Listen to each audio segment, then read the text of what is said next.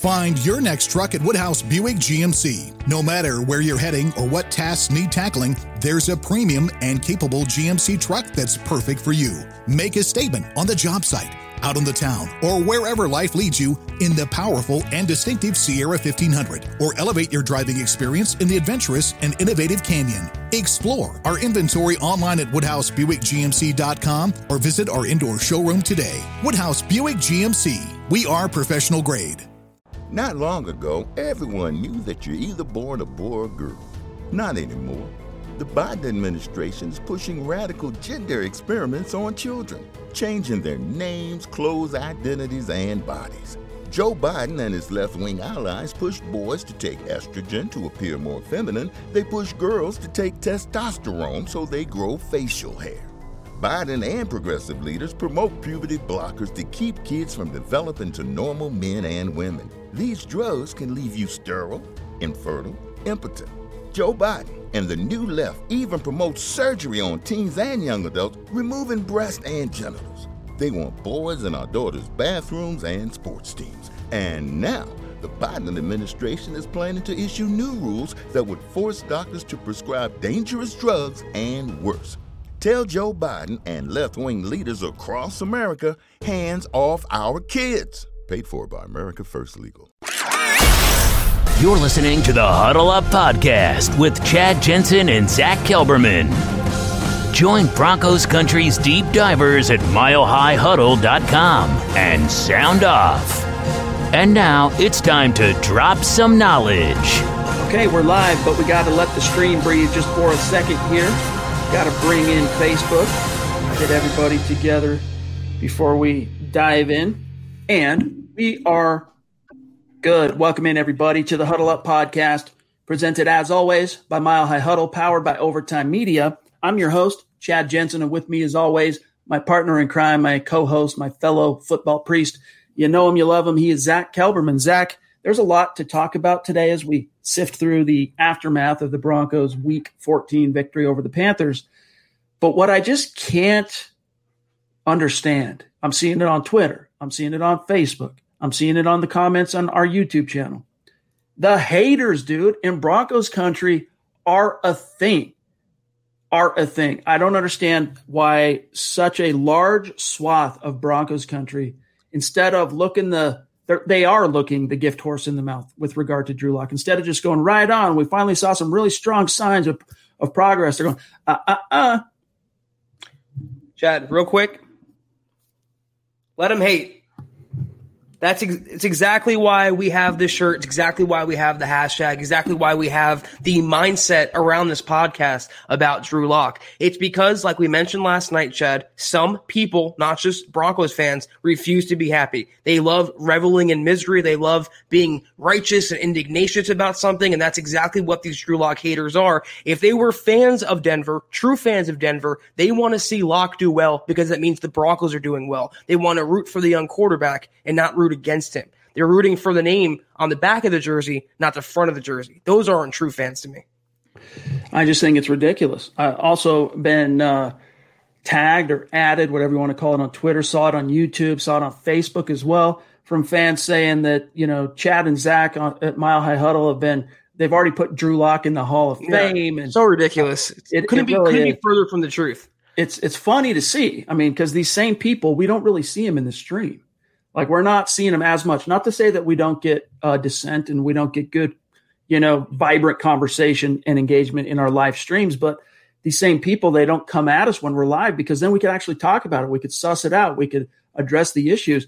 Listen, no one here, even counting yesterday's game in Carolina, no one here is saying Drew Lock is the man, book it, it's done, guaranteed. We've never said that, ever. All right? I think the closest we've gotten, Zach, is that we've said, and I'll just speak for myself, the closest I've gotten is by saying the kid has franchise tools. I've been saying that since before he was drafted. And he's just raw. He needs time. He needs to be developed. And then the most recent thing I said on the topic before the Panthers game was that if it were up to me, I'm the Broncos. I've invested this far. I've built the nest up to this point. I've put in the effort and time and man hours to develop him up to this point. I'm giving him 2021. I don't see how that, Zach, can be interpreted as putting him in the Hall of Fame. I understand the tweet you're referencing because I want to answer it on Twitter because you might want to get your hearing checked. Whoever is the invisible pseudo hater out there listening to us, I said on last night's pod specifically, this doesn't make him the guy. This doesn't make him a Pro Bowler, just as a loss didn't make him a bust. Or did it make him not the guy? The truth is always somewhere in the middle. And we've been fairly balanced and objective with Locke, praising him where it's been warranted and criticizing him where it's been warranted as well. Yesterday happened to have been a really good game by a young quarterback. And when that young quarterback has been struggling the entire season, or most of it, he throws for 4 touchdowns, no picks, a passer rating above 149. After what Broncos country witnessed since Peyton Manning, the Simeons, Osweilers, Lynch, Case Keenum, Joe Flacco, why wouldn't you want to see and enjoy and experience a young quarterback stepping up and taking ownership of that role? You can still be tentative and apprehensive about crowning him or going forward with Locke as the quarterback, but at least recognize it was a major step forward, a leap forward for a young quarterback, and it makes the Broncos better when he's better. It works hand in hand. I want you guys to take a look at something here and tell me if this is the mark of a, a fool's gold, excuse me, or of a quarterback that is, it's not real, right? It's a fugazi, however you want to pronounce it. Locke has career day against Panthers. Let me read to you. I'll list it for those listening. There are 5 quarterbacks in Broncos history, or I should say 5 single game performances by Broncos quarterbacks of 146 quarterback rating or greater. 2 of the names on the list are Peyton Manning and John Elway, and the other one is Drew Lock. As you can see here, it was on Sunday, Drew Lock's 149.5 QB rating was the 3rd highest single game rating for a Broncos quarterback ever. The only 2 that have done better was Peyton Manning back in 2014 in that San Francisco game where he threw touchdown number 509 to break the Brett Favre record. And then John Elway back in 95 against Arizona. I was actually at that game with 156. So it goes Peyton Manning, 157.2, John Elway, 156, and then Drew Lock. Now, that could be, it's fair to say, Zach, that could be an outlier. It could end up being a flash in the pan. But listen to me, it's not. Do you realize how many things, Zach, have to go right in order to produce a game like this? Right. You talked about this on Twitter yesterday after the game, Zach, after we were done streaming, about because one of the arguments is, well, but it was Carolina. They're a losing team. They don't have a great defense. But I want to say on Twitter, you talked about or you focused on some of the quarterback performances this year that have gone against Carolina. Yep. It hasn't been pretty. That's a better defense than you think. And besides, even if it's one of the worst, it's the NFL. Right. Exactly. I don't care. Like I said yesterday, I don't care if it's Coastal Carolina or the Carolina Panthers, Chad. They held Justin Herbert to 1 touchdown, the Panthers defense. They shut out Matt Ryan. They shut out Matt Stafford. Those are 2 quarterbacks, by the way, including Stafford, who many Broncos fans want to replace Locke. This Panthers defense isn't the best, but they're hardly the worst either. And like Chad said, still getting paid to. They still were trying to win that game, and they gave their all. The Broncos were just better, and Locke was just better. He beat an NFL defense, and dare I say, with 4 passing touchdowns, and that efficient passing, Chat, 280, 77.7% completion percentage. That almost 80% is ridiculously good at the NFL level. Again, it doesn't exonerate him. It doesn't prove anything one way or the other in a vacuum, in a singular bubble. This was a great effort by a young quarterback. That's all. I'm just trying to understand why so many Broncos fans seem to be almost upset that it happened. Is it because you had already turned the page?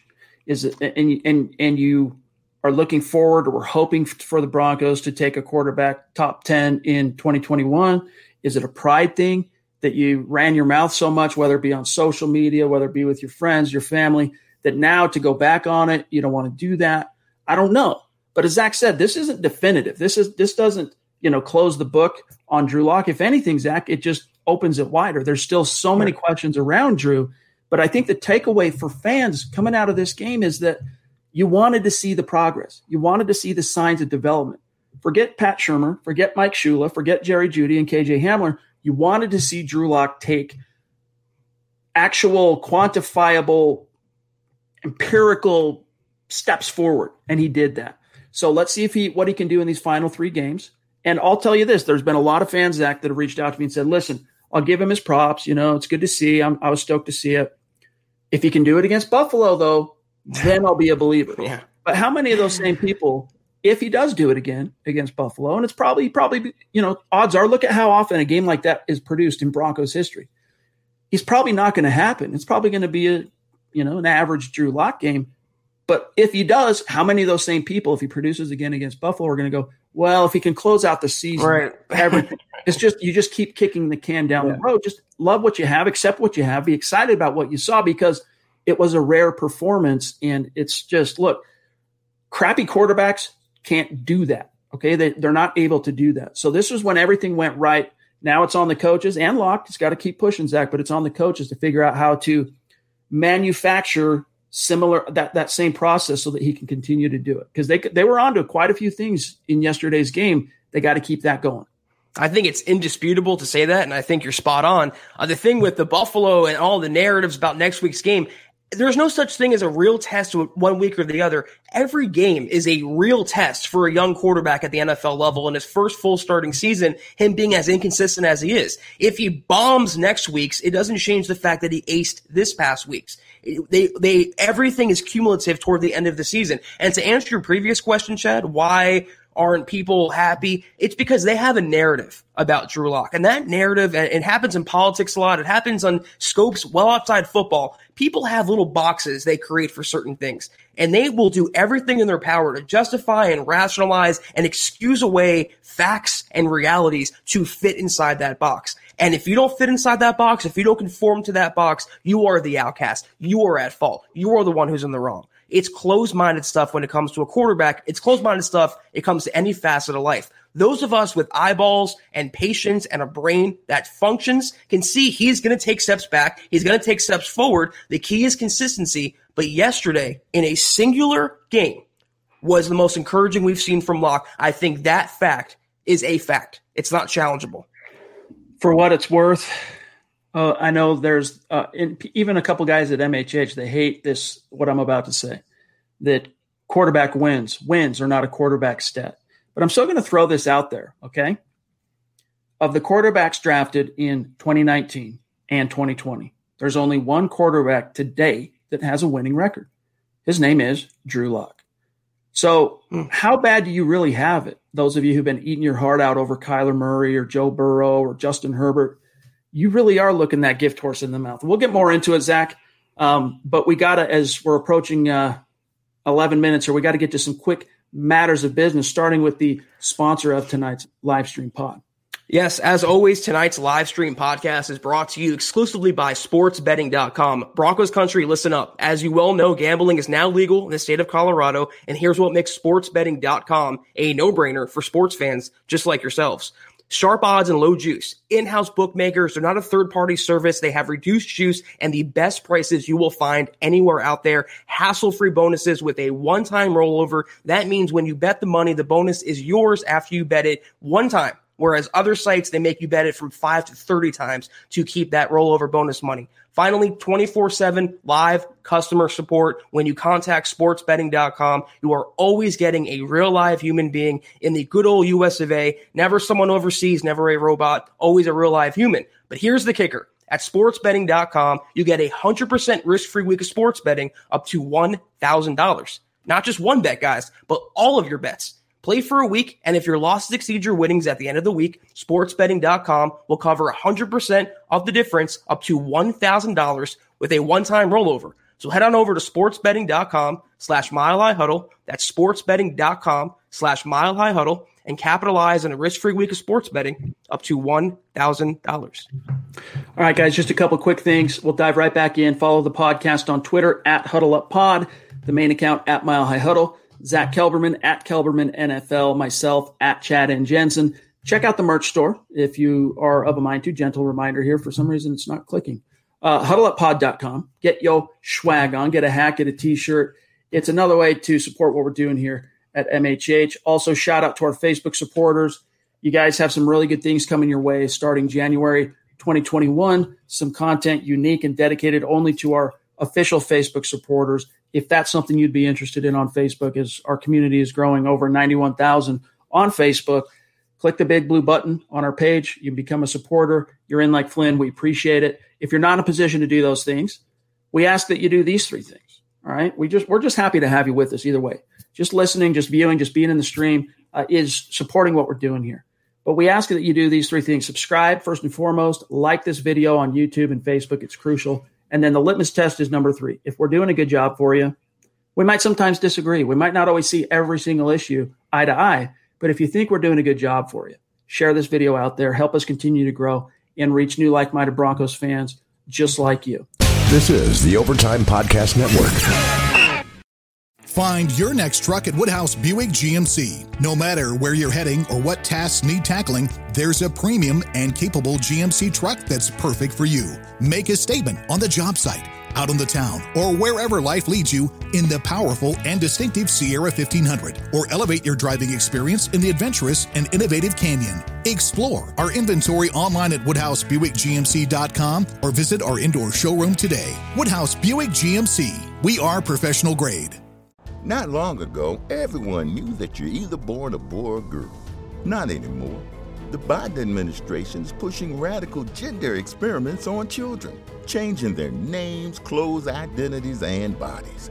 Joe Biden and his left-wing allies push boys to take estrogen to appear more feminine. They push girls to take testosterone so they grow facial hair. Biden and progressive leaders promote puberty blockers to keep kids from developing to normal men and women. These drugs can leave you sterile, infertile, impotent.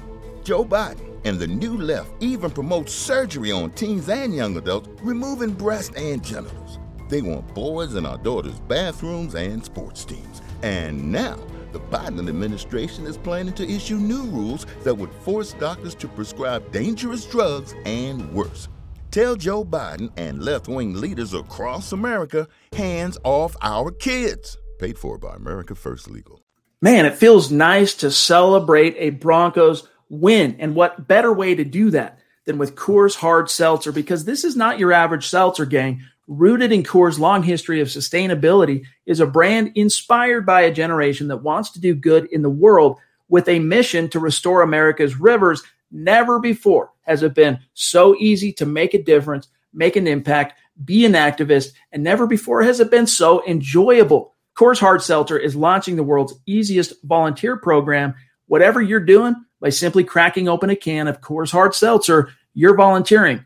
Our waterways, gang, are at risk. 80% of America's rivers, they're drying up. But through a partnership with Change the Course, Coors Hard Seltzer is helping to protect and restore America's rivers. Each 12-pack of Coors Hard Seltzer, here's how it works, restores 500 gallons of fresh water to U.S. rivers and the communities that depend on them. And the results, 1 billion gallons of water restored to 16 river basins across the U.S., including the Colorado River. And that's just year one. You get 4 refreshing flavors, 1 cool cause. Enjoy naturally flavored black cherry, mango, lemon lime, or my favorite, grapefruit, and the specs are in, gang. Coors Hard Seltzer is 4.5% ABV, and Zach, it's only 90 calories. Man, Chad, I am hyped after a big quality Broncos victory. I'm celebrating with my Coors Hard Seltzer. I got my mango flavor. It's my personal favorite. Combining football and Coors Seltzer is the way to go for any football fan, Chad. So join the world's easiest volunteer program. By simply drinking Coors Hard Seltzer, you can volunteer to restore America's rivers. You buy Coors Hard Seltzer, you help restore 500 gallons of water into America's rivers. It's really that simple. So visit CoorsSeltzer.com to find Coors Hard Seltzer near you. That's CoorsSeltzer.com. For every 12-pack sold through 8/31/2021, Coors will purchase services from Change the Course to restore 500 gallons of fresh river water. Details at CoorsSeltzer.com. Celebrate responsibly. Coors Brewing Company, Fort Worth, Texas. All right, Rich Simpson with the super chat. Good to see you, my friend. Really appreciate that. He says, hey, fellas, sorry I've been gone a bit. Anyway, love Locke and have been rooting for his success all season. Need to see this consistency now. I still think we keep him going forward. But I like Trey Lance, though. Appreciate you, Ridge. You know, here's the thing to keep in mind, all right? You got to throw out the New Orleans game because, he didn't play, but it kind of interrupted his modest momentum he built up. But, Zach, following that first pick or the pick on the first possession against Miami, Drew played a really good game against a winning team against the Dolphins and beat the Dolphins. Then in Kansas City, again throws a pick on the opening possession, and then goes on until the final possession to play actually a pretty solid game, all things considered, factoring in the quality of the opponent, all that stuff. And then he goes into Carolina and, has a powerhouse performance. So I submit, Zach, and it might be a recency bias, but I submit that Locke has shown a trend. Has it been consistent? I'll just say he's shown a trend for improved play over his last 3 starts. So I'm with Ridge. I want to see him continue that in these final 3 games.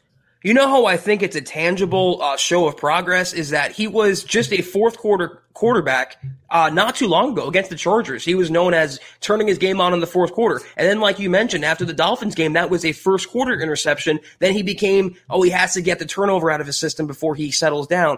Now, what we saw yesterday was the full, what I can say and what you can say is a 4-quarter performance by Locke and the Broncos. So yeah, in that sense, I do think he's growing and I do think he's taking a step forward in his development. But what's a boon for him and what's helping him is right play calling, Chad. Is Pat Shurmur devising the right game plan and unlocking Drew, pun intended, to get the most out of his arm and most out of the Broncos offense. So as long as that keeps moving down the right path, the proper path, you're going to see Locke take steps forward because, again, it all comes down to coaching. It's the simplest rule in the NFL. All right, let's really quick before we grab the next super or comment here. We got this is the aftermath episode, and there is some collateral damage. Surprise, surprise, for your Denver Broncos coming out of another game. We saw Duke Dawson leave early in Carolina, turns out torn ACL. Then we saw Tolliver, who was, the backup to the backup to the backup, leave the game as well, turns out ACL. The Broncos didn't have too many corners left. They got Devontae Bosby, they got Michael Ojemudia, and the Hairston kid that they signed last week. That's it, dude. And then you had the article on this covering some of the developments at Dove Valley today, Zach. But what's your analysis and how do the Broncos move forward from here? I mean, look at the quarterbacks they have to face with this injury-marred secondary. They have Josh Allen and Justin Herbert and Derek Carr. That's kind of a murderer's row considering the circumstances, and you hit on it perfectly. It's Bosby and Ojemudia as the starters. You have Will Parks playing some cornerback, even though he's a natural safety. You have Hairston. I believe Elijah Holder can play some cornerback, but it's a really scary situation. Now, you're down Boye, you're down Bassey, you're down Callahan, you're down Duke Dawson, you're down Tolliver. Can we say they're hashtag cursed in that cornerback corpse? Emphasis intended, Chad. It's a really scary situation. They have no one in that back end. They're going to have to either bring someone up off the practice squad or sign someone just for depth. Will Parks was a godsend in Carolina, and I don't just mean because he had that great sack for a 16-yard loss, but he was a force. He was like a Swiss Army knife, similarly to how he was for Fangio last season, especially down the stretch. He literally picked up right where he left off, but that's not his forte. Playing nickel corner is not his forte. You can get away with it here and there in a game, but if you rely on Will Parks to be a nickel corner, all right, to be that slot corner, it's going to end up coming back to bite you in the rear end, especially with, in Buffalo, you're going up against a Cole Beasley who's a twitchy, short area twitchy. I mean, that's not Will Parks' forte unless he can get his hands on him early in the route, and right off the line of scrimmage, bump and run, jam him. But Will Parks, he's a physical guy. And if you ask him to do that on every single route, it's only a matter of time, Zach, where it gets a little grabby beyond that 5-yard limit, and then the yellow laundry falls. So they got to bring someone else in. They have Stephon Diggs in Buffalo. He plays some slot as well. So that'd be a scary situation, Stephon Diggs versus Will Parks. But if anything, this guarantees Bosby gets more playing time, and he never should have not gotten playing time. He should have always been ahead of Bassey, I think, on the depth chart, certainly ahead of Devontae Harris and Duke Dawson. He performed well. He had the game-clinching pass breakup, Chad, in yesterday's game. He's always been a good scheme fit for Vic Fangio, and Fangio said in his press conference today he was impressed by Bosby's game. So if there's a silver lining to this, we're going to see more Big Boz energy in the weeks ahead. But it was a quintessential Fangio underhanded compliment because as he compliments, he also disses Bosby for, he let a few get completed underneath in front of him that he was kind of slow to react to. Real quick, JB, that is a luscious beard, my dog. I mean, you need some like beard oil or something, dude. That's a Manscaped beard. Promo code Huddle. This is the Overtime Podcast Network. Find your next truck at Woodhouse Buick GMC. No matter where you're heading or what tasks need tackling, there's a premium and capable GMC truck that's perfect for you. Make a statement on the job site, out on the town, or wherever life leads you in the powerful and distinctive Sierra 1500, or elevate your driving experience in the adventurous and innovative Canyon. Explore our inventory online at WoodhouseBuickGMC.com or visit our indoor showroom today. Woodhouse Buick GMC. We are professional grade. Not long ago, everyone knew that you're either born a boy or girl. Not anymore. The Biden administration is pushing radical gender experiments on children, changing their names, clothes, identities, and bodies. Joe Biden and his left-wing allies pushed boys to take estrogen to appear more feminine. They push girls to take testosterone so they grow facial hair. Biden and progressive leaders promote puberty blockers to keep kids from developing to normal men and women. These drugs can leave you sterile, infertile, impotent. Joe Biden and the new left even promote surgery on teens and young adults, removing breasts and genitals. They want boys in our daughters' bathrooms and sports teams. And now, the Biden administration is planning to issue new rules that would force doctors to prescribe dangerous drugs and worse. Tell Joe Biden and left-wing leaders across America, hands off our kids. Paid for by America First Legal. Let's grab Logan. John, appreciate the super chat, Logan. It's good to see you, my friend. He says, some of y'all still want to put Brett Rypien in. I don't know about that. I haven't seen too many calls for that. But Logan, thank you. Zach, you had an interesting story, though. Last night after the game, Drew was asked about Brett and just kind of that relationship. And he talked about some of the advice he's actually taken and accepted from his backup, Brett Rypien. Well, first of all, isn't it funny, Chad, how there's no calls for Rypien? There's no calls for Blake Bortles. There's no calls for another quarterback after Locke plays his game yesterday. But, Coach Brett Rypien is inevitable at this point. The guy is just a mentor for Locke on the sideline. And he said to him, you're a special player, but you have to do your job. And doing your job entails taking what's in front of you and using that to set up the deep ball. He really brought Locke back down to earth yesterday and gave him some tough love, but perfect advice that worked out against the Panthers. They took what was in front of him around the line of scrimmage, high percentage completions, and it set up the deep balls to Hamler. That is how you run an offense, and that is how you quarterback against any defense in the NFL. Thank God, Chad. Drew Lock has a mentor like Rypien compared to last year when Flacco was ignoring him. Yeah, I would definitely advise everyone head on over to milehighhuddle.com after tonight's stream and read this article, because he does share some really interesting insights of the relationship that he has built with Brett Rypien. And you can tell it's not some kind of a subservient, you're my backup, how dare you dynamic. Oh, no, the opposite.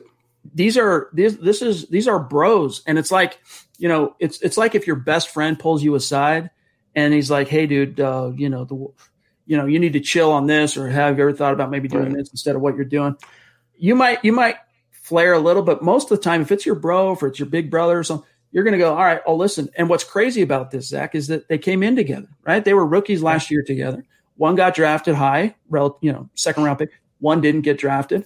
And I think you're right that it kind of is a foreshadowing of Brett Rypien's ultimate destiny in coaching at some point, but it also shows you how much respect Drew has for Rypien's insight.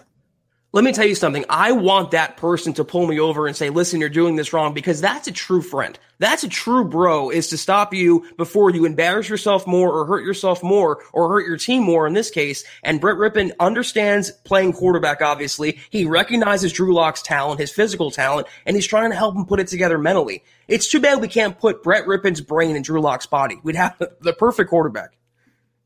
All right, let's grab this super from the Broncos Wizard.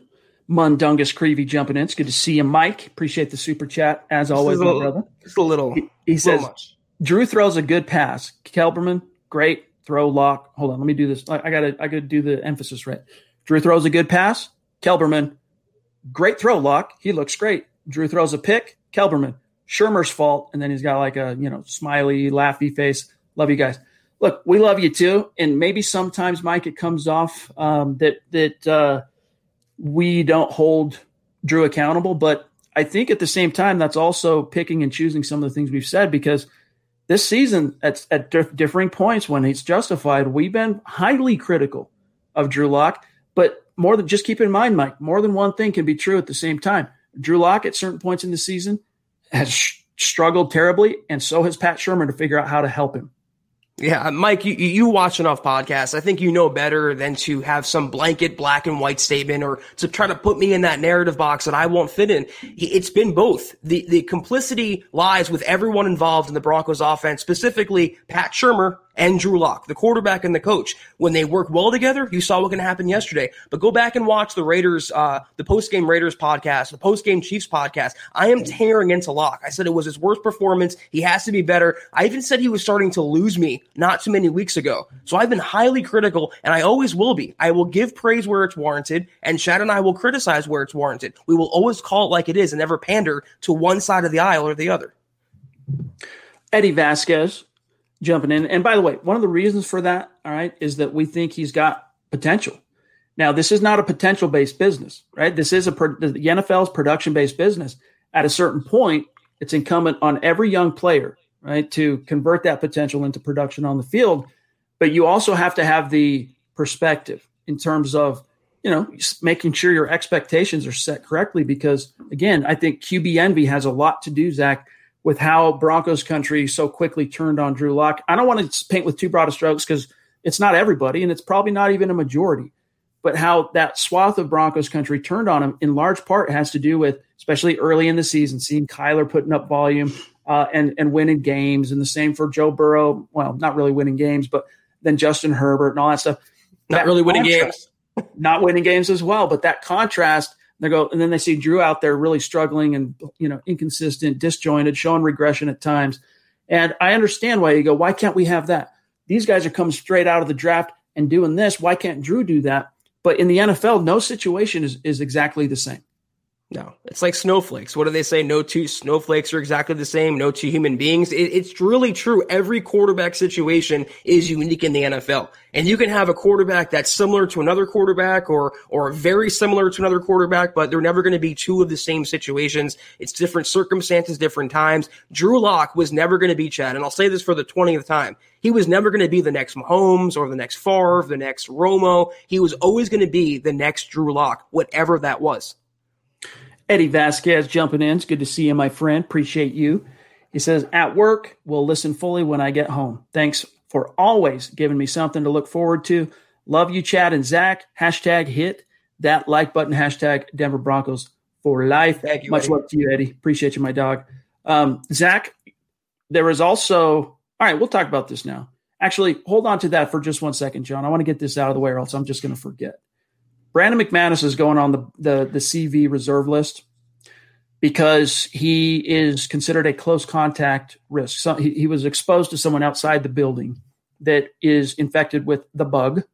And so just like what happened with Drew, what happened with Brett, what happened with Blake Bortles, and with Shelby, he has to go on the reserve list 5 days. All right, so you look ahead, right? This is a semi-short week for the Broncos. They play on a Saturday this week against the Bills. Does he have enough time? You got Tuesday, Zach, Wednesday, Thursday, Friday, Saturday. If he tests negative, he's going to be good to go. But I want to remind everybody of something unfortunate.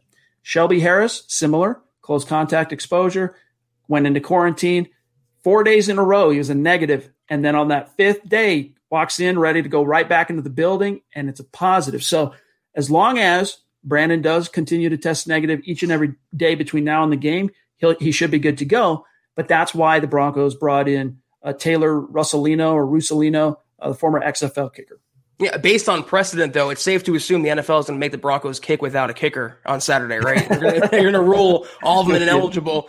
Let me just pose this out there. This doesn't really have to do with anything specifically, but is McManus annoying anyone else on Twitter? The way he refers to himself, and he talks a lot of, I don't want to say trash, but he kind of talks a big game publicly and privately, the way he tweets. He holds himself in a very high regard, and it's like, dude, you just missed 2 extra points. It's like, can you do your job better before you act like you're this big shot? You're a kicker, you're a good kicker, but let's settle down a little bit. I don't know. Maybe it's just me. Maybe I'm being a Grinch this holiday season. Listen, that was one of my gripes with Brandon McManus for a long, long time. is that he was a little, I don't know what's uppity, I guess, for a kicker, throwing his helmet, saying passive aggressive, critical things about his head coach in post-game press conferences, things like that. And then, it's what's ironic about yesterday's performance for the kid McManus is that outside of one or two that he would want back, one missed from 50, one missed extra point all year long, he's been money. He set a new single season record for the most field goals made from 50 plus. He's been having a Pro Bowl caliber. I'm not going to say he's been Pro Bowl this year, but a Pro Bowl caliber type of year. Then he goes into Carolina when his team needs him. He's just lucky. He's just lucky that those two missed extra points didn't ultimately come back to haunt them, although it very well could have. If the Panthers found a way to score on that final drive, Broncos would have been buried, and it would have been at the feet of Brandon McManus. But what do we know about this kid real quick, Zach, that the Broncos brought in as a fail-safe? He's Italian. That's pretty much it. Yes, indeed. He's from Louisiana, all right? Former XFL guy, former AFL guy, former CFL guy, 31 years old, here's everything I know about him right here in this paragraph. He's a 31-year-old former XFL kicker for the St. Louis Battlehawks, a Louisiana native. Rosalino went to school at Millsaps College. He also played in the CFL and AFL. But, Zach, he's never played. He's never kicked in the NFL in a real game, and here's to hoping that debut doesn't come anytime soon. Yeah, I mean, that's a tough ask, though. Can you imagine if McManus can't play? His first NFL game action is against the Buffalo Bills. Yeah, that's not an easy ask for a young kicker, but I think McManus will be okay. He said he plans to play Saturday for whatever that is worth. And listen, I see some comments. I'm not trying to trash him for being confident. It's just that he has, a very high level of self-worth, and it seems like, and it's staggering to me how he thinks he can kind of speak for the Broncos locker room at times. It's like, you're not the representative, overall, I think, of how they feel. Well, in one sense he is, though. If you think about it, I don't mean to be the fly in the ointment. He is the NFLPA player rep for the Denver Broncos. But I mean, truthfully, maybe that's why he feels like he has, a little bit more leeway to be a mouthpiece than what you see from most kickers traditionally. Maybe. I still don't like it, though. I don't like it. This is the Overtime Podcast Network. Find your next truck at Woodhouse Buick GMC. No matter where you're heading or what tasks need tackling, there's a premium and capable GMC truck that's perfect for you. Make a statement on the job site, out on the town, or wherever life leads you in the powerful and distinctive Sierra 1500, or elevate your driving experience in the adventurous and innovative Canyon. Explore our inventory online at WoodhouseBuickGMC.com or visit our indoor showroom today. Woodhouse Buick GMC. We are professional grade. Not long ago, everyone knew that you're either born a boy or girl. Not anymore. The Biden administration is pushing radical gender experiments on children, changing their names, clothes, identities, and bodies. Joe Biden and his left-wing allies push boys to take estrogen to appear more feminine. They push girls to take testosterone so they grow facial hair. Biden and progressive leaders promote puberty blockers to keep kids from developing to normal men and women. These drugs can leave you sterile, infertile, impotent. Joe Biden and the new left even promote surgery on teens and young adults, removing breast and genitals. They want boys in our daughters' bathrooms and sports teams. And now, the Biden administration is planning to issue new rules that would force doctors to prescribe dangerous drugs and worse. Tell Joe Biden and left-wing leaders across America, hands off our kids. Paid for by America First Legal. Let's see what else we got here, gang. Oh, all right. So we've been getting asked a lot about, hey, man, Netane Muti balled out of control in his NFL debut at right guard yesterday. Graham Glasgow, he's kind of been forgettable up to this point. The Broncos signed him 4-year, $44 million deal. They're on the hook for Glasgow this year and next year. We can look at the guaranteed money, but it was encouraging to see Muti play well in a crisis type of situation where the team really needed to call on him, Zach. But do you really expect that to alter the equation up front when they're tied to Glasgow for basically through this and next year?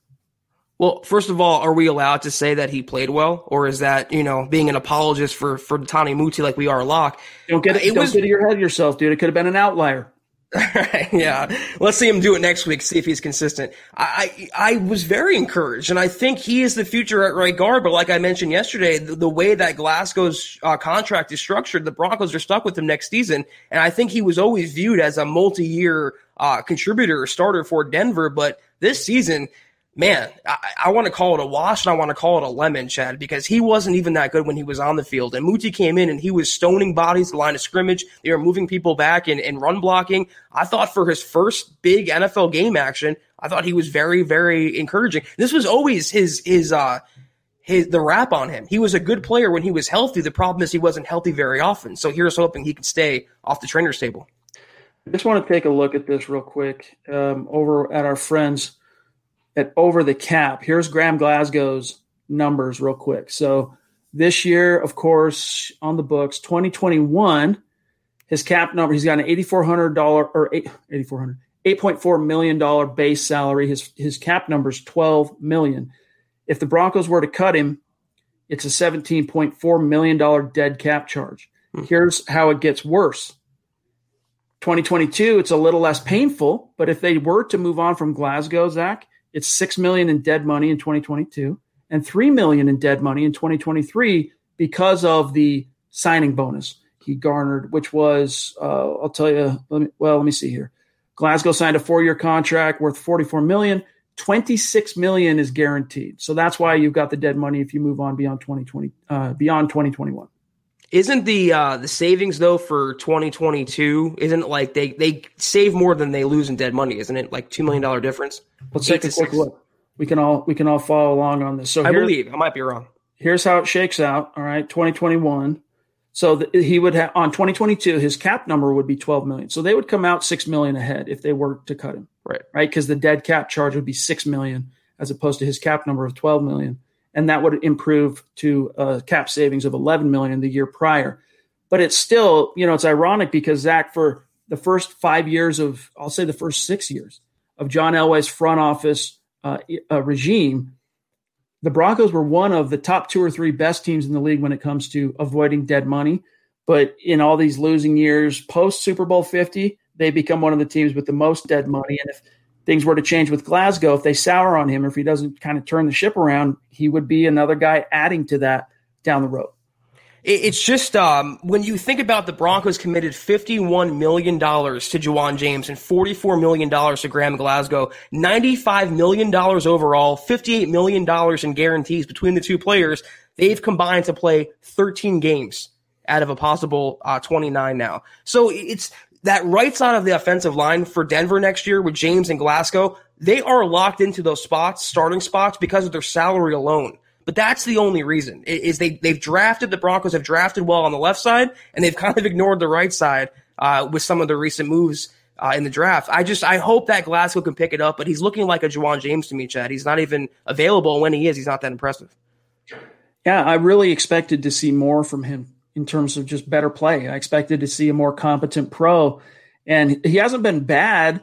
He just hasn't been Luis Vasquez 2012. Given a big contract, a lucrative free agent deal, goes on to produce an all-pro year in year one, justifying that contract. And then even 2013, he started getting banged up in those ensuing years a little bit, did Luis Vasquez. But 2015, man, him and Evan Mathis is that guard tandem. He played a little right tackle in between. He was just a lunch pail, whatever they needed guy, and the Broncos more than got their money's worth out of Luis Vasquez. They're not getting that up to this point with Glasgow, but there's time to turn the ship around. Now, John, you had that question. I didn't see who it was from about, couldn't he play other positions? Yeah, you could move Glasgow to center. You could put him at center, but then you're giving up on a highly drafted Lloyd Cushenberry, who has finally started to show some signs of progress. I don't love that idea. I don't either. And then you open up a hole at right guard. Okay, you put Moody in there, but what if he gets injured? Then you're right back into square one. The Broncos signed him to be a right guard. That's why they drafted a pure center in Cushenberry. So it's either he succeeds next year at right guard or he's shown the door in 2022. The takeaway here is the Broncos are stuck with Glasgow, just like Juwan James next season. All right, let me see what else we got here in the stream from Dennis Woods, rocking the dad hat. The MHH dad hat like a boss. Good to see you. And thank you, Dennis. He says, give him, talking about Locke, a full offseason, training camp, reps, coaching, preseason, etc. If he doesn't do well in 2021, I'll consider bringing in a different quarterback. I agree. I really do. I mean, and as you guys know, I said that last week before the Panthers game. I'm inclined to give Drew Lock 2021, double down, if you will, in terms of, look, John Elway went to bat building the nest last season, not only Jerry Jeudy, KJ Hamler in picks 1 and 2, but Albert Okwuegbunam in the 4th round. Drew was involved in that pick. Elway called him and got his insight, got some advice on the player before he made the pick. Then you look at free agency, bringing in Graham Glasgow, bringing in Nick Van Nett. You know, the whole point was to build around Drew. And then the pandemic came in and basically crushed what opportunity was there for him to get on the same page with all his new supporting cast, Zach, and all, the new scheme. So I want to see that. That's one of the reasons why I'm conflicted. I have not been impressed with Shurmur, but I wonder if you don't end up cutting off your nose to spite your own face if you relieve him of duties at the end of the season, because Drew Lock needs some kind of consistency. And we're never going to know how he could do consistent, in that vein of being consistent, if you don't give him consistent coaching, consistent scheme. Right. Yeah, I mean, if they can build on what we saw yesterday, then Pat Shurmur and Drew Lock could be a pairing that works for the future, not just this season. I want to say, and it's a certainty that Locke is on the roster next season. Whether he starts all 16 games or how many games the Broncos play next year, I do not know that, but I think he'll be given the first dibs at starting quarterback. They'll have a better backup on the roster, either through the draft or free agency or a trade. It's going to be Locke's. It's going to be tilted in his favor. It's the what ifs. What could have been this year with a full supporting cast? What could have been this year without a ruined offseason? What could have been this year with a full slate of reps? If he can show development the next 3 games to close out the season, I think that will assuage the Broncos' doubts about Shurmur and the future, and they will go into next season with the same setup they have now. All right, we got a super coming in from Big Kevin. KP in the house, one of our superstars in our community. Appreciate you, my friend. He says, it took Baker 3 years. Seems like he gets it now. 2 offensive coordinators and playbooks for 3. Not to mention the injuries. Many wanted to cut Bowles too, and now look. Yeah, I mean, it's hard when you say, like, look at how long it took John Elway to figure things out, or look, Peyton Manning, or this quarterback or that quarterback. You can do that, and you can relate it to, the Garrett Bowles thing, how patient the Broncos were there, and it finally paid some dividends. But that's really more of an apples to oranges comparison in terms of quarterback to left tackle. Right. It's unfortunate. It's inconvenient. But quarterbacks have a different set of expectations placed upon them in this league, which is you got to, even if you don't hit the ground running, even if you're not Andrew Luck straight out of the box onto the field and just setting the NFL on fire, you have to, within a pretty relatively short span of time, show clear signs of being on that path, clear signs of being on that progression track, if you will. And Zach, he did that last year, right? He comes in and leads the Broncos to a 4-1 finish, plays really, really well, 7-3 touchdown to interception ratio and all that. And then this year, because of all these weird outlying factors and mitigating problems, it's this. And Drew's just kind of lost in the roller coaster, so to speak. So if he can really show those like he did in Carolina, like I said earlier, I'm going to take it all the way back to Miami, starting in the Miami game to the end of the season. If each game he just continues to build on it and show progress, that's what it means to say, hey, I'm a young guy and I'm showing progress towards the ultimate goal, which is proving that I can be the future franchise guy, that I'm the answer at the quarterback position. And Zach, he hasn't proved that yet, but he's got to continue to show evidence toward that in order to get the benefit of the doubt from fans and from the team. I still think the team is locked in on him for 2021, no pun intended. I agree with you. The comparison to Baker Mayfield's always thrown me off because Baker was the number 1 overall draft pick. I mean, Locke was a 2nd round pick, 42 overall. It's a much different ball game. But let me ask you guys a question. What's the reason Baker looked so bad last year under Freddie Kitchens? Is that his name? I forgot the name of the Browns coach. Yep. And what's the reason he looks so good this year under Kevin Stefanski? It's coaching. Kevin Stefanski is a rookie coach. He had no offseason either. He lost the same amount of reps that Shurmur lost with Locke. And look what they're 9-3 this year, or whatever they are. They're going to be, 10-3 after tonight. They're playing really good ball because they simplified things for Baker Mayfield and they play to his strengths. He lost Odell Beckham this year. It's like losing Courtland Sutton. It's a number one receiver, yet he's still trucked on. That team is still winning. They win with the running game and they use that to set up the pass. So it all comes down to coaching. If Locke is coached the right way and they maximize his talent, good things can happen like we saw yesterday. From our friend Jeremy, a.k.a. Black Knight 232, he says, here's my 2 cents on this. If Locke does the exact same thing in the Bills game, then that's great. However, if the Broncos win but Locke looks bad, then it was just a lightning in a bottle.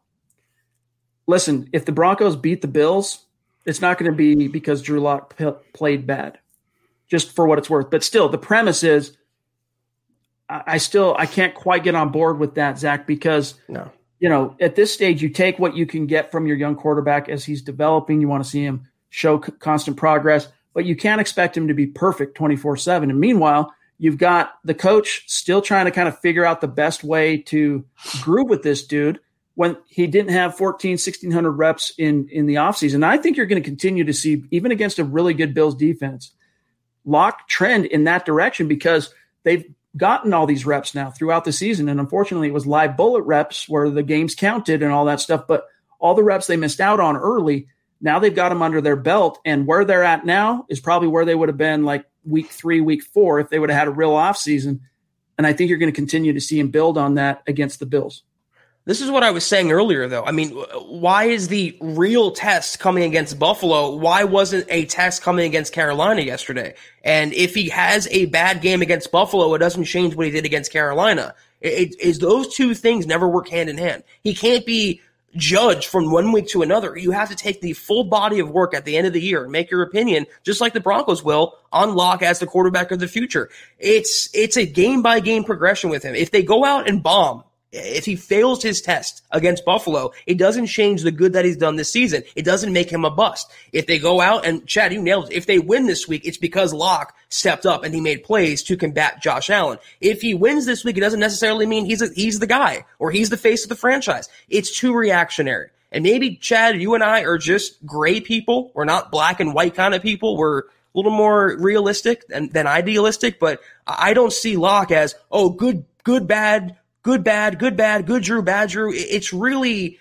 the process of a young quarterback. You're going to see some good, some bad, some good. It's not a clear pattern and not a clear path you can follow game by game. A big part of it, too, is trying to divine how the Broncos view this. And I submit to you, based on everything I've been told, reading the tea leaves, reading between the lines of what John Elway has said, Vic Fangio throughout the year, they have kept this entire thing, as disappointing as being at 5-8 heading into week 15 is. They've kept this entire thing in perspective, understanding the unique hurdles that Locke and Shermer and the entire offense and the team, frankly, have had to overcome this year, and they're not overreacting. And maybe if there was a different ownership situation, it might be different in terms of how they would ultimately view Drew.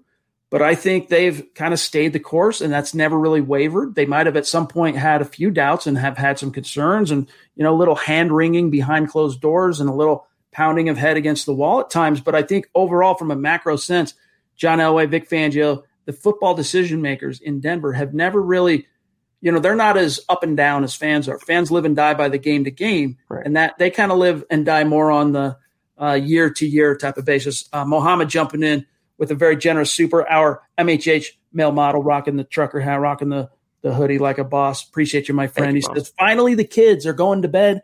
I can enjoy the podcast. I feel you, dude. I know exactly how it goes. Hopefully you are enjoying, though, Mohammed. Thank you for stopping in tonight. Good to see you. All right, we're sitting here at 45 minutes. We got a little time left here. Lawrence Rivera jumping in with a super. Thank you, my friend. It's good to see you. And Lawrence, if you're on Twitter, reach out and connect, shout out to Zach and I so we can connect with you and shout you out after these shows. Because I try to find you on Twitter after, you've been really active on Super Chat the last few weeks, and I can't find you. So if you're on Twitter, reach out, let us know who you are. But he says, I don't know. I think it's just me, but no way did Locke's performance look as good as Manning's or Elway's 158.3 rating games. Manning literally went 2 drives without an incompletion. It's insane how he got to 158.3. And Zach, I'll somewhat agree with Lawrence in that for those of you that were with us in the halftime stream yesterday in the rapid reaction, I was like, hey man, more good than bad. But early on, Drew still kind of feels a little disjointed. But then in the second half, man, he just turned it on and played. He just took it to another level. And that's what you've been wanting to see, because it's not like, Zach, he was void of production in the first half. He did produce in the first half, but then he took it to another level in the second half. You want to see that from your young quarterback. This takes it to a new level for me in terms of Locke criticism. Now it's bad because his rating wasn't perfect. His 149 rating wasn't good enough. He has to be a 158.3. He has to have the same rating as Peyton did or Elway did. He has to throw, not any completions. Having 4 touchdowns, 77% passing, that's not good enough, Chad. He has to go the full Monty. Let the young quarterback be a young quarterback. Let Drew Lock be Lock and not Drew Elway or Drew Manning. All right, John, I'm not sure where we're at on the stream. I can look on the back end here. Clifton Harris says, Lock is a young Andy Dalton. He's decent, good enough to get us to a 9-7 record at best, but not good enough to dethrone Patrick Mahomes. I don't know, man. I think that, you can make the comparison because Andy was a second-round pick in his day, but I think if what you saw in Carolina is a glimpse at what the potential. Not long ago, everyone knew that you're either born a boy or girl. Not anymore. The Biden administration is pushing radical gender experiments on children, changing their names, clothes, identities, and bodies. Joe Biden and his left-wing allies push boys to take estrogen to appear more feminine. They push girls to take testosterone so they grow facial hair. Biden and progressive leaders promote puberty blockers to keep kids from developing to normal men and women. These drugs can leave you sterile, infertile, impotent. Joe Biden and the new left even promote surgery on teens and young adults, removing breasts and genitals. They want boys in our daughters' bathrooms and sports teams. And now, the Biden administration is planning to issue new rules that would force doctors to prescribe dangerous drugs and worse. Tell Joe Biden and left-wing leaders across America, hands off our kids. Paid for by America First Legal. Not long ago, everyone knew that you're either born a boy or girl. Not anymore. The Biden administration is pushing radical gender experiments on children, changing their names, clothes, identities, and bodies. Joe Biden and his left-wing allies push boys to take estrogen to appear more feminine. They push girls to take testosterone so they grow facial hair. Biden and progressive leaders promote puberty blockers to keep kids from developing to normal men and women. These drugs can leave you sterile, infertile, impotent. Joe Biden and the new left even promote surgery on teens and young adults, removing breasts and genitals. They want boys in our daughters' bathrooms and sports teams. And now, the Biden administration is planning to issue new rules that would force doctors to prescribe dangerous drugs and worse. Tell Joe Biden and left-wing leaders across America, hands off our kids. Paid for by America First Legal. This offense has, regardless of opponent. If you get enough time on task, you get Pat Shurmur and Drew Lock fully sharing a brain. We know the weapons are there. That's why everyone was so excited about 2020, because it was build the nest. Cortland, Fant. They did that yesterday without Cortland, without Fant. This is an offense that is going to be built with Drew as the trigger man to compete with anybody at a certain point, but it's still in the developmental process in terms of not just Drew the player, but the quarterback-coach relationship. It's going to take more time to get on that level, but I'm not removing that as a possibility, as Clifton is not good enough to dethrone Mahomes. So you're telling me if Drew Lock produces at that level yesterday against Carolina in a Chiefs game, that wouldn't have been good enough? You think maybe Mahomes would have found a way at the end where Bridgewater, got swallowed up on fourth down, that pass, and, Devontae Bosby swoops in and makes a tackle and ends their bid. Maybe Pat Mahomes finds a way to get that drive and they end up losing. But I think you saw in that game, Zach, in week 13 in Kansas City, as this team continues to still kind of find itself and the QB and the OC get on the same page, that was a competitive game against the Chiefs. And I know that's not what you hang your hat on, but they bridged a big portion of that gap against the Chiefs. Guess who, Locke had a higher quarterback rating than? Patrick Mahomes. I'm just throwing it out there and just saying that, he played really, really well yesterday. But take it from me. I've been forced, unfortunately, to have to watch Andy Dalton this season. Locke is not Andy Dalton. Andy Dalton wishes for Locke's arm talent. He wishes for Locke's arm strength. He's always really been a game manager. He's been like a souped up version of Alex Smith. Please don't compare Drew Lock to Andy Dalton. Sam Darnold, that's an okay comparison. Those loose comparisons, not Andy Dalton. That guy is vanilla. And Drew Lock is like cookies and cream. It's two different concepts. Mundunga says, it's just a joke. Easy, big fella. I think it's funny when you rip into Shurmur. That's all. We got you, dog. It's all good. Joshua jumping in to say, good evening to you all. Beautiful Denver Broncos fans. I'm living on cloud 9 with that win yesterday, as you should be. Good for you, Josh. You should be stoked, my friend. Kenneth Booker, superstar. Love you, buddy. Your mug is coming, dude. I promise you. I just had to put in a new order. That's all I could do. It ended up getting shipped to South Korea. My fault. It was an input error putting in the order. So according to the third-party provider anyway, I'm still skeptical, but it is what it is. He says, is this the blueprint? Short passes, look for the occasional deep shot. I also liked when he rolled out. If it wasn't there, he took the 5-yard run. Yes, it's the blueprint. Let me tell you the blueprint with Drew. The blueprint is, and this is what he's been missing so much for a good portion of this season, Zach, it's run the ball, naked boot, set up the play action. When it's not there, take what the defense gives you. When it is there, take your shot. If you do that, not every opponent's going to allow you to have 2 deep strikes that result in big touchdowns. But if you set it up that way and you balance, that's why I like Fangio when he's talking about, hey, what's your idea of the ideal offense? He brings out the word balance, but he doesn't talk about it in the way that fans or media might think in terms of run-pass ratio. He's talking about, all right, run-pass ratio, but what are you doing in the run game and how are you setting that up, setting up the pass game through the run game and vice versa? There are multiple levels of analysis when Fangio starts talking about a balanced offense, and you saw that yesterday. That was the blueprint. It's there, and it's not just because Shurmur finally pulled his head out, okay? Drew also really showed progress in pulling his head out, so to speak.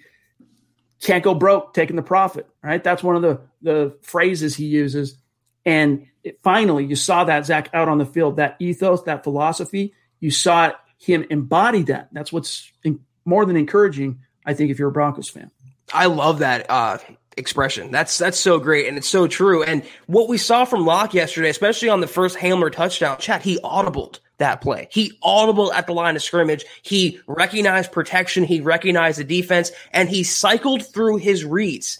Half the time yesterday, they weren't his first read. He was going through and scanning the field like a proper quarterback, and it just seemed like the intensity was turned up this week from a coaching and playing standpoint. It's like Pat Shurmur and Mike Shula sat locked down and coached it into him what he has to do against the Panthers defense, and they executed perfectly. That's what we want to see from Locke going forward. It's not brain surgery. It's not rocket science. It's pretty simple stuff. Mr. Castillo jumping in. Good to see you, my friend, and thank you for the super. He says, Locke has looked really good against subpar defenses. With the Bills being the best of the last 3, really need to see him perform at the top level against a top defense. Hey, man, I agree. The competition is serious this week. Not that it wasn't last week against the Panthers, but, this is, I guess you could say, an elite opponent, at least one of the better teams in the AFC. So, yeah, this is going to be a stiff test for him. But if he, again, goes into this game with that mentality of can't go broke taking a profit, you don't have to push the ball down the field every time. If the play breaks down and you break the pocket, you don't always have to look for the Mahomesian deep strike. Take what the defense gives you, and if it's not there, throw it away. One of the greatest improvements we saw from Drew yesterday, Zach, was no interceptions, and no just boneheaded throws that were almost picked where you're like, what was he seeing there? Like he played a really balanced and measured game, showed poise, showed discernment, good decision-making. And if he plays like that, he can beat any opponent. Like, it's going to be there for the taking. It's just a matter of making sure what you saw in Carolina was not a flash in the pan.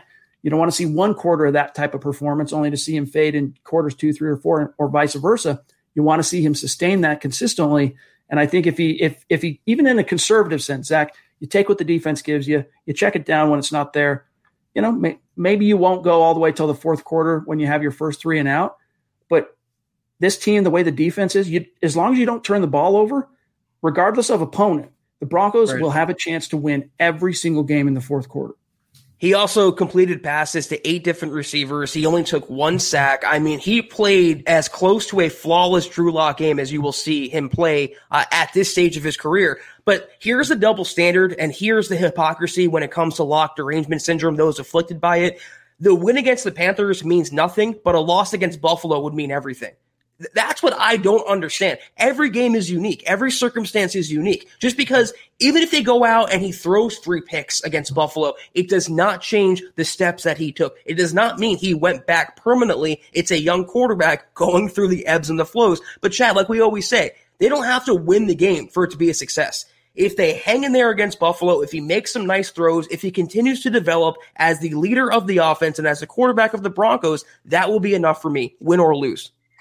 I'm really curious to see what his talking points and just kind of overall energy is on Wednesday, because last Wednesday he's like, hey, you're going to see a big jump from us in Carolina. And it came out in the wash. And I'm going to be curious to see what his tonality is on Wednesday. Paul says, with my reservations long-term with Locke, I'd rather go with him over Stafford and Ryan, etc. And you should, because even though he's not as proven as either of those guys up to this point, there's no upside really with either of those guys.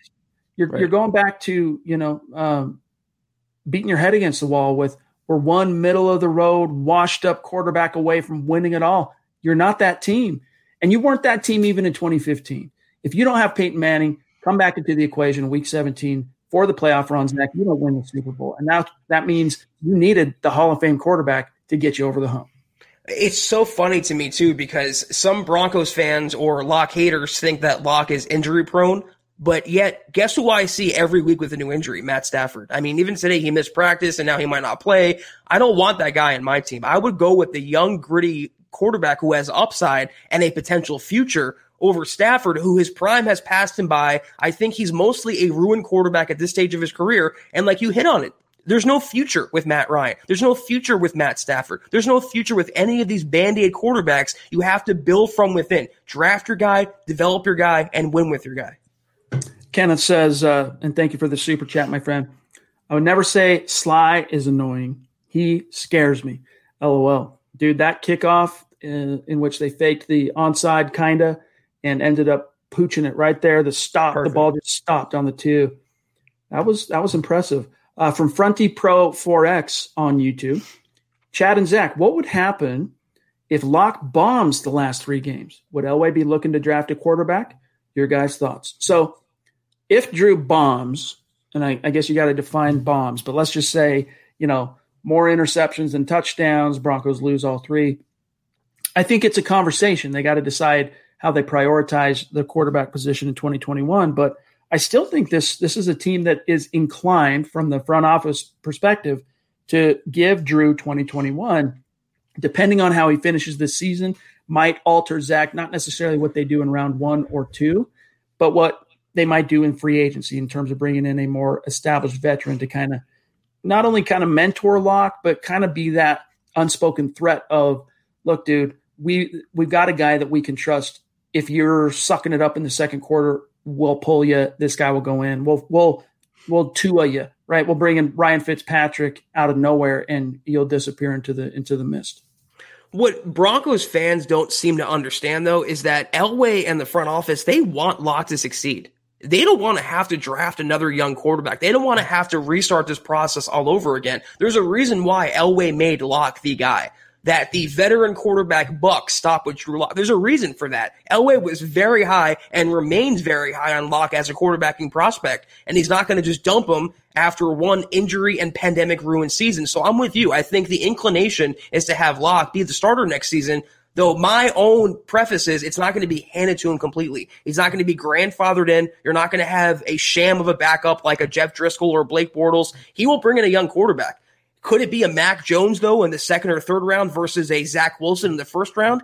That might be the direction to go. But Locke will be on the roster and more than likely under center next September. All right, we are approaching the 1 hour mark, so we got to rapid fire these remaining supers. We love each and every one of you. We're never going to leave you out in the cold. DH3, my dog, I'm glad to see you here tonight. Thank you for the super chat, because I wanted to give you some props, my friend. I'm trying to remember what article it was. Oh, it was the Jerry Jeudy when I came up with the footballer's serenity prayer. If you guys want, I can find that if you want. But DH3 didn't like that, and he took exception to something I said on one of the articles covering Jerry Judy's little, media storm last week. But DH3, I just wanted to give you props, dude, because you, like so many of our great listeners, are going to milehighhuddle.com to help keep the conversation going. And I loved seeing it, man. And it's good if it's disagreement.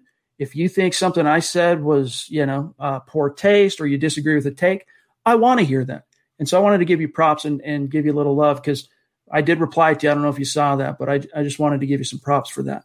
He says, good evening. How do you both now feel about Melvin Gordon? He has really turned it on as of late. Lindsey deserves to be paid, but I think elsewhere. Well, he might end up getting paid elsewhere, but DH3, let's talk about Melvin Gordon, because, Zach, we also learned today that his court case on the DUI isn't going to be settled until January, which means he's going to play out all of 2020. At least that's the way it's looking. Yeah. So I don't know. We saw some other comments, I did anyway, on YouTube about when are these guys going to admit they were wrong about Melvin Gordon? I don't know how many times we have to say it on this podcast that, he's outkicked the coverage at times this year. He's really been more than I expected him to be. I'm speaking specifically of the Jets game. I'm speaking specifically of the last two games.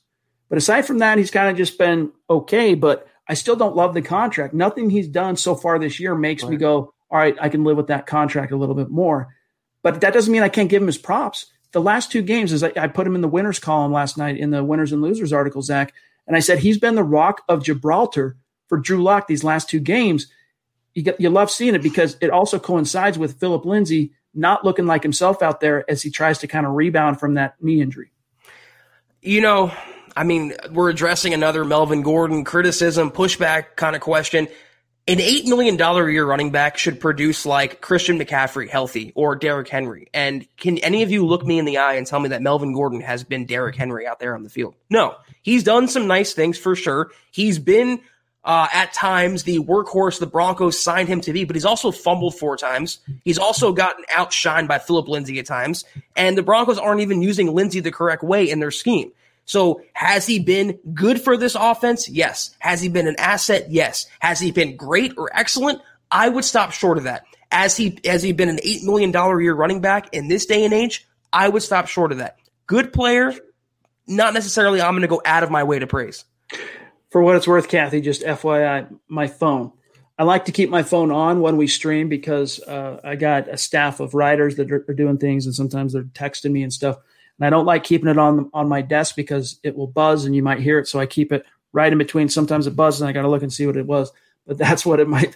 What are you digging for there, Chad?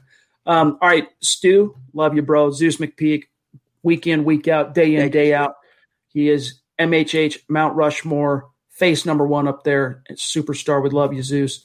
We're running out of time here. Kenneth Booker, as we rapid fire. He says, thoughts on Buffalo OC as a head coach. # Korea state of being. Out there with Kim Jong-un. I'm telling you.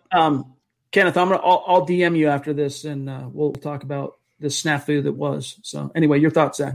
Brian Daboll has done an incredible job transforming Josh Allen into the passer he is now. And I always laud the coaches, and Daboll has proven to be the single biggest factor in Allen's transformation. The thing with Daboll, though, is he a flash in the pan? Is he just a one-time wonder? He was with the Jets a few years back, not too long ago, before the Bills, I believe. He wasn't really great there. I mean, he was dumped by the Jets. When you're dumped by them, that's your low point. But he's done great work in Buffalo. He will get a head coaching shot. I just don't think he's going to be in the cycle where the Broncos are going to be hiring. So, Jesse Randolph jumping in. Thank you for the super chat, Jesse. And we don't recognize your name, so welcome and thank you. Make sure you connect with us on Twitter so that we can shout you out and keep the conversation going. But he says, I'm a Bronco fan living in New England. McManus gave me a Pats loss single-footedly. Nothing better than spite wins. I forgave him right away. Love the show. That's true, man. McManus, and that's one of the things is those of you who've been with us, most of you have throughout this entire season, but I opened up this year being very skeptical of the contract the extension the Broncos gave McManus, because I felt like his last 2 years were kind of lackluster. And then he proceeded to just be a weapon, man. That old McManus, the McMoney that we had seen. I mean, 6 field goals on the road against New England, nails every single one, a couple of them from 50. And for the most part, all season long, he's been money, which was what made Sunday's, 2 missed extra points so out of character. But it still doesn't take away from, I don't like some of his persona and some of his it kind of gets, it's like a burr under the saddle, but it's not going to ruin my day. I do like single-footedly, though. That's a new one. That's very creative. Our friend Adon jumping in. Good to see you on YouTube. A 6'10" Mexican. He says, Drew Lock. Are you really 6'10", by the way? Drew Lock is turning into Drew Lock. Hashtag MHH. Hashtag MHRT. Indeed, he's forging his own path. He's finding his own way. Mind blown faux show. Mundungus jumps in again. Thank you, Mike. Appreciate you. He says, first round pick, corner, off-ball linebacker, defensive end, or tackle, just in case the hairless wonder gets a paper cut. I'm still feeling corner, man, especially with all these injuries, dude. I'm feeling corner in round 1. I'm not taking a defensive end. I really don't subscribe to the Broncos needing an edge rusher in the first round, so I'm going to eliminate that. You can say tackle for sure, or offensive lineman, but cornerback, given the state of the secondary, Boye might not be there. Callahan is up in the air now. You have Ojemudia. Bosby might be gone. I'm taking a corner, but I salivate thinking, Chad, about Micah Parsons in the Denver defense. I mean, wow, that would be amazing. Agreed. And that seems like it's the one thing that's been missing from Fangio's defense in Denver to kind of take it to that Chicago or San Francisco level, is that uber athletic playmaking sideline to sideline linebacker. Our friend Larry, Broncos fan, number 24 on YouTube, longtime listener, one of our superstars. Appreciate you, my friend. Good to see you, by the way. He says, I said it a few weeks ago. I want to see the Broncos win because of him. And if they lose, it's not because of Drew, is what he's saying. That's growth. That's a good point. Love you guys. Fair point, my friend. It's true. And the Broncos, we were saying yesterday, Chad, they won because of his arm. They didn't win in spite of Drew Lock. And that's what, as Broncos fans and Broncos media, it's all we want to see. Larry says with another super, and thank you, my friend, Stafford scored a whopping 0 points against the same Panthers defense 2 weeks ago. That's why it's like, look, you can dismiss the Panthers at 4-8, but it's the NFL, man. And they've made some veteran quarterbacks, some of whom there are portions of Broncos country who've been pining for in 2021. Like, man, if we could get Matt Ryan in Denver, if we could get Matt Stafford, those two that same defense made those two quarterbacks look like schmucks. So, good word. Yeah, Detroit was actually shut out in that game. Matt Ryan in Atlanta, he was held without a touchdown pass. Herbert was held to 1 touchdown pass by Carolina. And didn't the Panthers beat the Seahawks, if I remember correctly? So they're not exactly that bad. They're not, this high school level peewee joke franchise. It's an NFL team. Dennis Woods jumping in again. Thank you, my friend. He says, Shurmur needs to call a good game as well versus the Bills. I agree, but you know what? Look, the Kansas City game was just, it's Kansas City. I still think it was signs of Shurmur taking a step forward, but similar to Locke, and it's no coincidence. Again, I don't believe in coincidence. Locke played better in Miami because the game plan from Shurmur was improved. The Broncos were able to kind of keep up with and make it competitive against Kansas City because Locke played better after one bad interception to open, and because Shurmur schemed better, and the same goes for the Panthers game. So we're with you on that, Dennis. I'll take it a step further, though. The offensive line has to have a good game. I know the receivers have to catch their passes. The running backs have to make their runs. It's never just one factor or another. It's an entire operation. There's 11 people on the field. There's several coaches on the sideline, up in the booth. It's an entire orchestra. It's a concert. And when one instrument is broken, the entire thing is off tune. The ultimate team sport, baby. Right. Manny Wise, longtime listener, longtime superstar. It's good to see you, Manny. Jumping in, appreciate you. He says, Locke and the Broncos took advantage of a Panthers' weakness on defense, which is the passing game. Great to see. True. Eric Trickle, he pointed to Jerry Jeudy as the rookie to watch in week 14 against the Panthers. And his premise was 100% on the money. It ended up being a different rookie, KJ Hamler, but the premise proved true, and that was that the Panthers were weak at corner. And you saw that come out in the wash in a big, bad way, not only with KJ Hamler's 2 big plays, but just overall in the passing game, the Broncos were able to really feast on them. I still want to see Jerry Jeudy get, for Locke to find a way to get him more involved and for Shurmur to find a way to get Jeudy more involved. But, with the way this season has gone, Zach, beggars can't be choosers. I think Rasul Douglas, though, in Carolina is still having nightmares about KJ Hamler. He got roasted twice. And I said this yesterday. It seemed like for once, and I said it tonight, that the Broncos specifically game plan for Carolina's defense. It seemed like for once the Broncos coaches and Pat Shurmur, they had a specific game plan to attack an opponent's weakness. And when you devise something like that and then call plays in the game to your quarterback's strengths, 4 touchdowns, 77% completion percentage, and a victory. That's what happens. Judah Walker jumping in. Thank you, Judah. Make sure you connect with us on Twitter so that we can shout you out after this show. He says, how does a backup quarterback help Locke? Won't that hurt Rippon's spot? So I think he's talking about bringing in like a veteran next year. I'm not convinced they're going to do that for sure. They probably will, because Jeff Driscoll, if that's your fail-safe's fail-safe, I mean, that's we saw earlier this year, that ain't good. But I still think the Broncos are a lot more inclined to roll with Locke and Rippon as the guys in 2021. And then take someone in the middle rounds, which is what I would do. Maybe a Mac Jones in the 3rd round. Then you have Locke is a veteran by this point now, and so is Brett Rippon by next season. So you have 2 veteran type players. You have a young rookie on your roster who maybe you have something and maybe you don't. You can develop, and then you're youthful at that position. And also, you're not wasting money. If you bring in a veteran like a Fitzpatrick or maybe a Carson Wentz, you're paying at least $10 million a year, whereas a rookie would be $1 million a year. It's a much big difference when the Broncos have to pay a lot of players on the roster next season. BD, our friend Bradley, jumping in with a question for Zach. He says, I like the team chemistry. Zach, did you see how Drew Lock was talking up his receivers and the O-line between series? Good signs.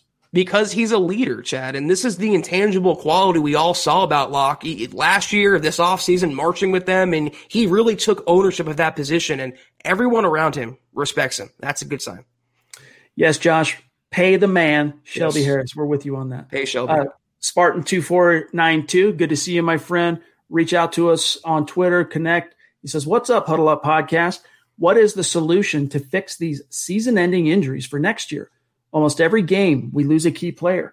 Another strength and conditioning coach? Your thoughts?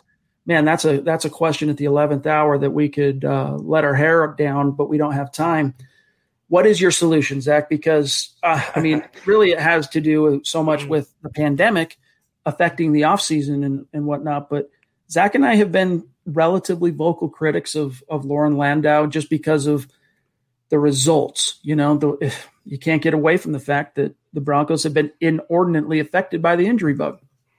Listen, every team, it seems like it is just ravaged right now by injuries. I mean, you look around the NFL, there's so many star players that are missing, but with the Broncos, it precedes this year. It's happened last year, it happened the year before, and most of it under Landau's watch. I'm not saying you have to fire him, but I think there's a connection to be drawn between his practices and maybe Fangio's practices and the Broncos' injuries. So I don't know what the answer is, but something has to change because next year, Chad, they cannot afford to lose a Sutton or lose a Von Miller. All right, guys. What a great conversation. Very passionate, some fiery exchanges at times. And that's what it's all about. And we are grateful for each and every one of you spending some time with us here tonight across Facebook and Twitter and YouTube and Twitch.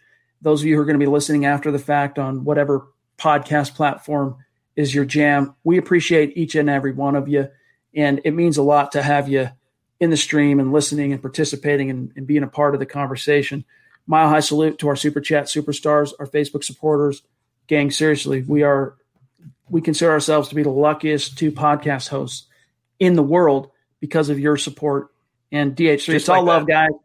I respect the work you do. Always grade A pros, even when there are differences in opinion. Much respect. And same to you, DH3. And keep it coming at milehighhuddle.com in the comments. And this goes to everybody. We want you to keep the conversation going with us. And we don't mean that in some, open-ended, way. We want you on the site when the article publishes. We got 6, 7, 8 articles a day publishing, covering your team at milehighhuddle.com. We want to hear your guys' thoughts and takes on it, because we can't always get to every single comment and question here when we're live in the stream. But when it's on the website, we can. You address us directly. You drop a take under one of our articles. We can and we will. We're hanging out at milehighhuddle.com all day. Yes, we check Facebook. Yes, we check Twitter. Yes, we check our email. But that's where we're chilling. So another call to action, just like DH3. Go from the stream into the comment section over at milehighhuddle.com and Twitter as well. Follow the pod at HuddleUpPod on Twitter. Also the main account at MileHighHuddle. My partner, Zach Kelberman, at Kelberman NFL. Myself, at Chad and Jensen, and our producer, Buona Beast, a.k.a. at John K. MHH on Twitter. But we're out of here. And Zach, we're off tomorrow. It'll be Nick and Carl building the Broncos, but we'll be back in the saddle Wednesday night. We'll see what Drew has to say. We'll see, what some of the storylines, how they unfold between now and then, what the Broncos do at corner, if they make some additions. They almost have to at this stage, what the talking points are going to be as far as right tackle this week. Is it going to be Dotson? Is it going to be Wilkinson? We didn't really get time to dive into that tonight, but it'll be fun. So have a great start to your week, my bro. You as well, and I'm with you. I'm very excited to see how Locke handles his presser. I hope he has some fire and kind of, shuts the haters up, so to speak. All right, guys. For Zach Kelberman, I'm Chad Jensen. We'll see you Wednesday night, 6 p.m. Mountain, 8 p.m. Eastern. You've been listening to the Huddle Up Podcast. Join Broncos Country's deep divers at milehighhuddle.com to keep the conversation going.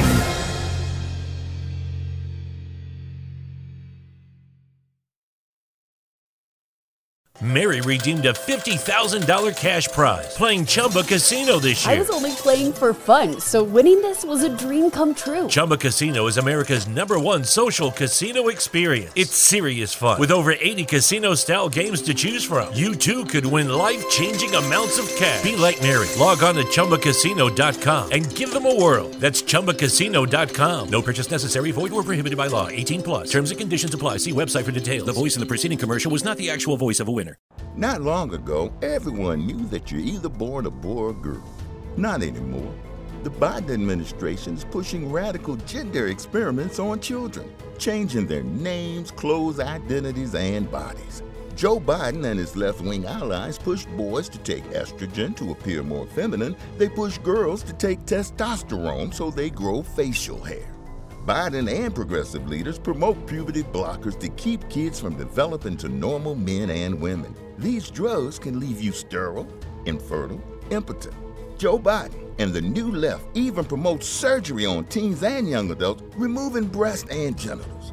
They want boys in our daughters' bathrooms and sports teams. And now, the Biden administration is planning to issue new rules that would force doctors to prescribe dangerous drugs and worse.